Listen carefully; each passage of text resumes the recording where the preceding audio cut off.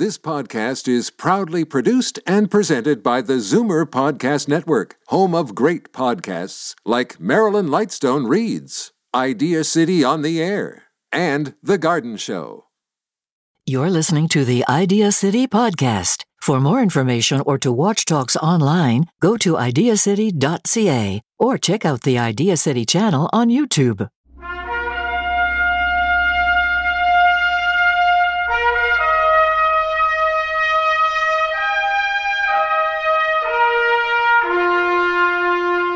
Hello, and welcome to Idea City on the Air.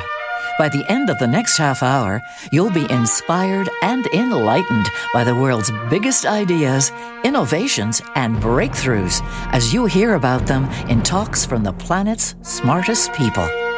Moses Neimer's 3-day annual Idea City conference in Toronto has been called Canada's premier meeting of the minds, and we're glad to have your mind with us. In this episode of Idea City on the Air, Dr. Peter Blecher speaks about medicinal cannabis in the workplace. Now, let's join Moses as he introduces Peter to the stage.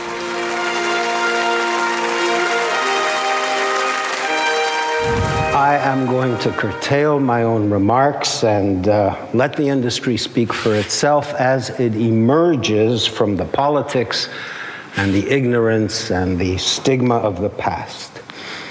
We've gathered a selection of dreamers and schemers and doers, each with their own proposed piece of the puzzle and each of them with their eye on the prize. In the cluster, we're going to offer you two doctors, one concerned with the practicalities of marijuana in the workplace. So, Dr. Blecher, are you ready? Yes, the first of our two doctors. Come on out here.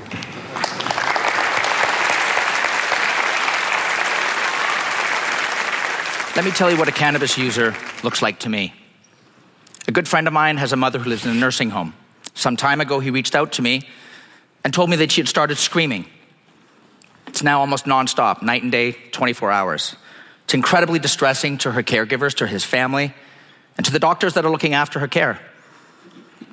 Their solution is to just increase all her medications. They've upped her sedatives, they've added antidepressants, they've added now strong opiates, and they've added, most recently, antipsychotics. It's done nothing for her screaming, and in fact, it's made her worse, because now she's so sedated and delirious that she's not recognizing her family. So my friend asked me if I thought perhaps cannabis might help her. I signed her up for a license, I made him the caregiver, and a few days later, he calls me back. He says, "Peter, you won't believe what happened. A few hours after giving my mom that first dose of oil, she stopped screaming. It settled down." In fact, he called me a few weeks later in follow-up and said that process had continued. So much so that they had now been able to wean her off much of her sedating medication that was patently making her worse. And she was now recognizing family, she was smiling. It's a great story, right? But here's the crazy part. The nursing home is refusing to give her the medicine that's helping her. They're more than willing to give her the heavy sedating medicines that factually made her worse. The cannabis oil has to be locked in a box by her bed, and only the family can access that. They have to come and see her several times a day, taking turns to give her the medicine. The nursing home is essentially denying her access to the medicine that's helping her. That's what a cannabis user looks like to me. My name is Peter Blecher. I'm a medical director at CPM Center for Pain Management and chief medical officer of Starseed Medicinal. Thank you for coming out and hearing me talk today at Idea City. Even just 5 years ago, the chance of a friend of mine, a Bay Street executive, calling me up and essentially asking me to procure medical weed for his mom would have been essentially unthinkable just from the social stigma alone. But now I have a practice filled with grandmothers, police officers, accountants, laborers, school teachers, all of whom are benefiting from medical cannabis. And the thing is, almost none of them had tried it before. These are not recreational users. They're not looking to become intoxicated. They're looking to get better.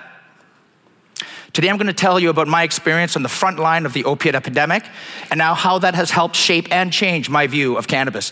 If there's one overarching message I want to get across to you all here today is we need to stop conflating the recreational use of this plant with its long-observed medicinal benefits. If insurers, employers, my fellow physicians and all of you here today fail to see that distinction, you will miss out on a potentially life-changing and life-saving opportunities that this plant can afford.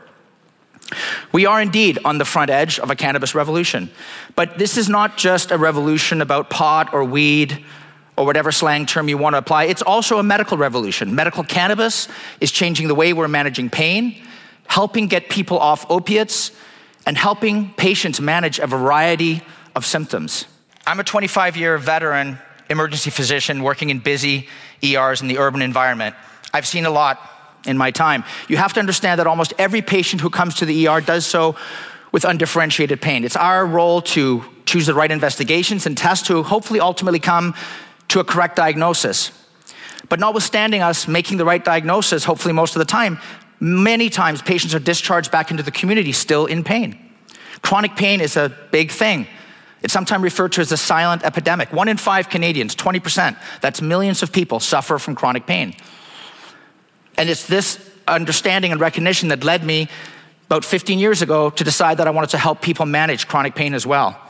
In the type of clinic where I work, we use a number of modalities to help these patients, things like nerve blocks, infusion treatments, Botox for spasticity or migraine, patient self-directed techniques like CBT or mindfulness. And we also use pharmacotherapy when needed that might include opiates for limited periods of time now. Of course, opiates, they changed medicine. They changed the way we manage trauma in the field, do procedures, do surgeries. They work great for acute pain, but something changed in the late 90s, early 2000s, when suddenly we, physicians, were being told by manufacturers that now they were safe for chronic pain as well. This was different. So many of us, with the best of intentions, started prescribing these more liberally. Most of us, I would say. And in fact, things looked good in the beginning. Patients got better. Their pain went down. Their quality of life went up. Their families felt better. We felt better. But what happened is over time, we started noticing, even with increasing doses, because they were developing tolerance, not only did their pain not continue to resolve, it actually got worse, paradoxically. It had an opposing effect. Some of us began thinking that perhaps we didn't know enough about the long-term effect of opiates.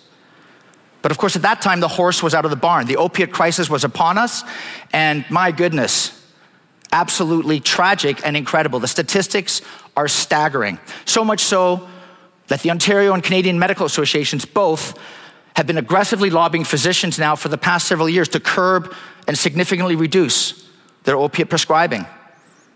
And here's how well that's been working out. Not at all. Horribly.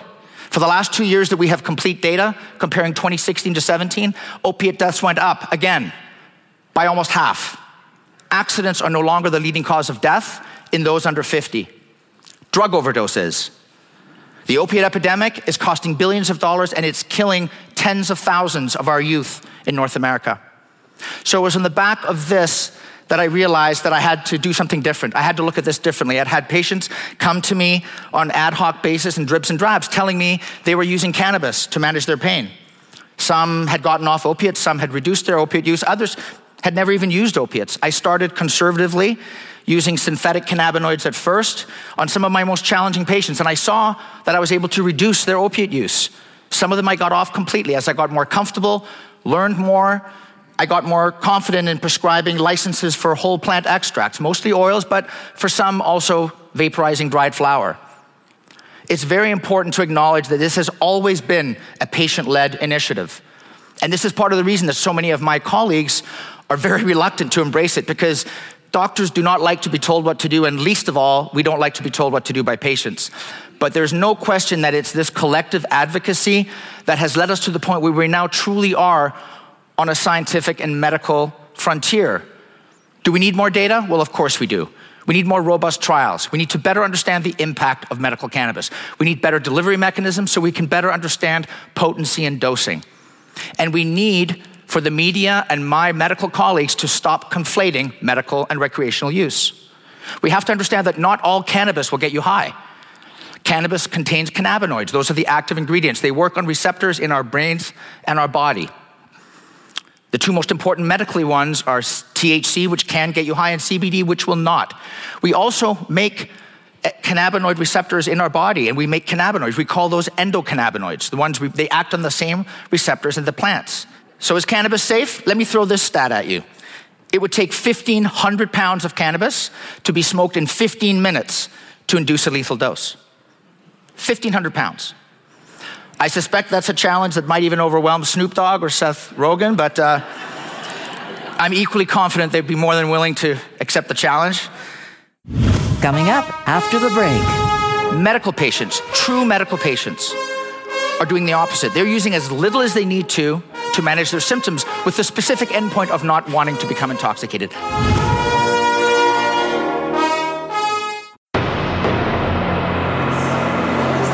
Welcome back to Idea City on the Air.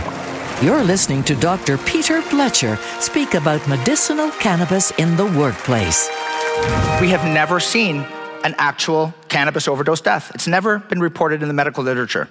Now, let me be abundantly clear. You can absolutely become acutely intoxicated on cannabis, and you will lose judgment, you will lose mentation, cognitive function, and you will lose coordination. And if you're engaged in a dangerous activity, like driving a car while high, you can get seriously injured or kill yourself. But you can abuse or become addicted to virtually any drug. Take Gravol, Benadryl, and Tylenol. I've seen overdose deaths from all of those in my years. Every busy urban ER sees that. We sell those in corner stores. We sell them to minors. Should we ban those drugs? Well, of course not. Those are great drugs when used appropriately for the conditions they're indicated in the way they're supposed to be used. I believe that medical cannabis as well, when used appropriately in a medically supervised program, can help patients manage a number of symptoms and ailments. Overwhelmingly, those patients who experience bad reactions with cannabis, such as addiction or significant side effects, are specifically using it in order to achieve intoxication. Every time they use cannabis, they are using as much as they need to become intoxicated. That's their endpoint. Medical patients, true medical patients, are doing the opposite. They're using as little as they need to manage their symptoms with the specific endpoint of not wanting to become intoxicated. That's very different. Perhaps the one area where we've shown most strong evidence of efficacy for cannabis is in its opiate-sparing effects.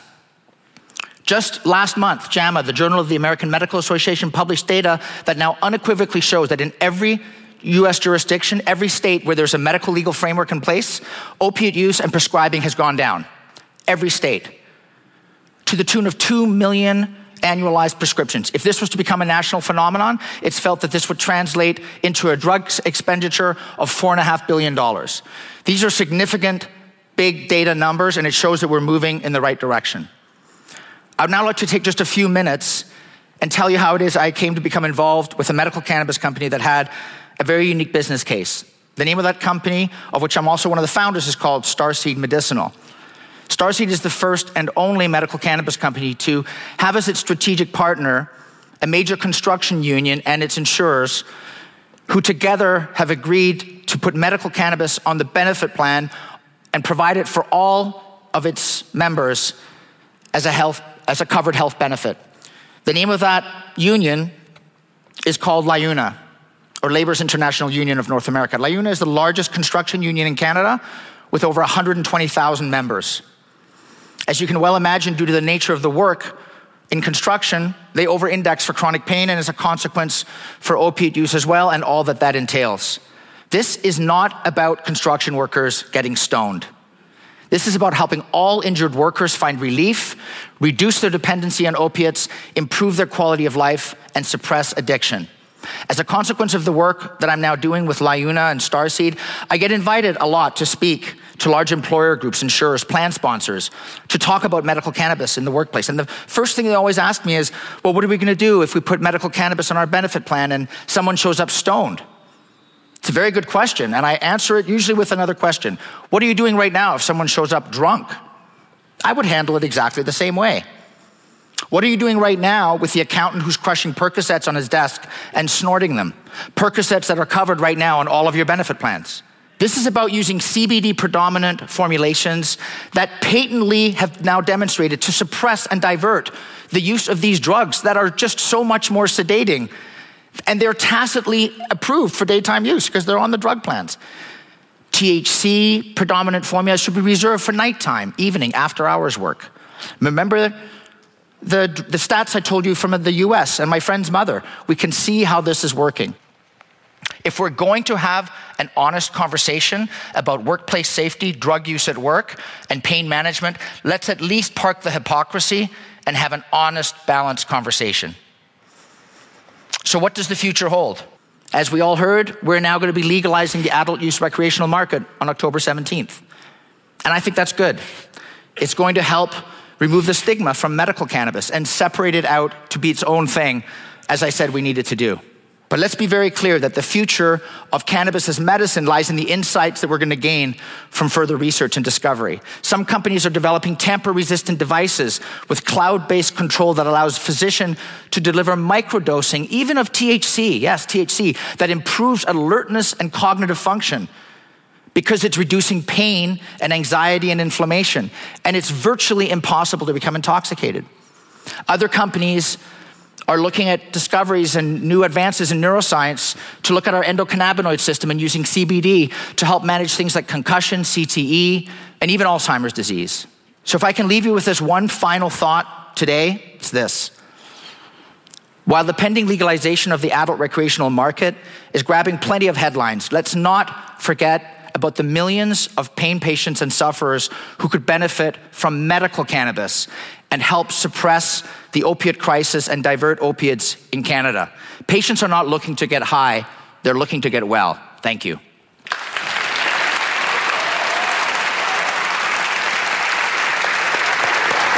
That was excellent, Peter. Thanks, Moses. Yeah, I wanted to pick up on this question of euphoria.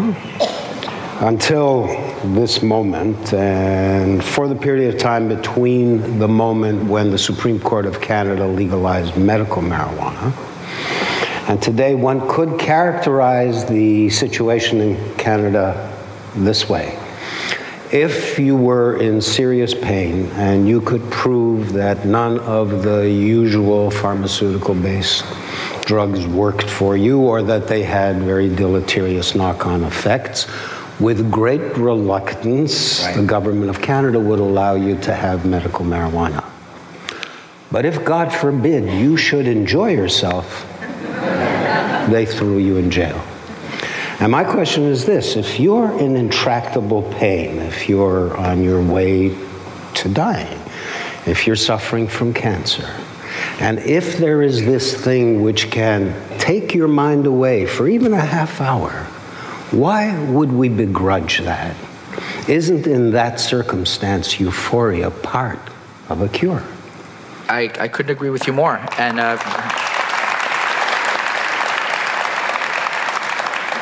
we're talking about, in that scenario, we're talking about comfort care. And I think, and let's be very clear, I have no judgment on recreational use of cannabis either. I just think, as I said, we shouldn't be conflating it with the medical use of cannabis to manage symptoms for people that are trying to have active lives and be at work. Because there's this constant issue now about the fear of everyone showing up stoned at work, but yet I know, because I've seen it firsthand, the abuse of opiates in the workplace. Right. I think that using cannabis in palliative care, much like we use opiates in palliative care, there's no issue with that. And I think that those are obviously humane things to do.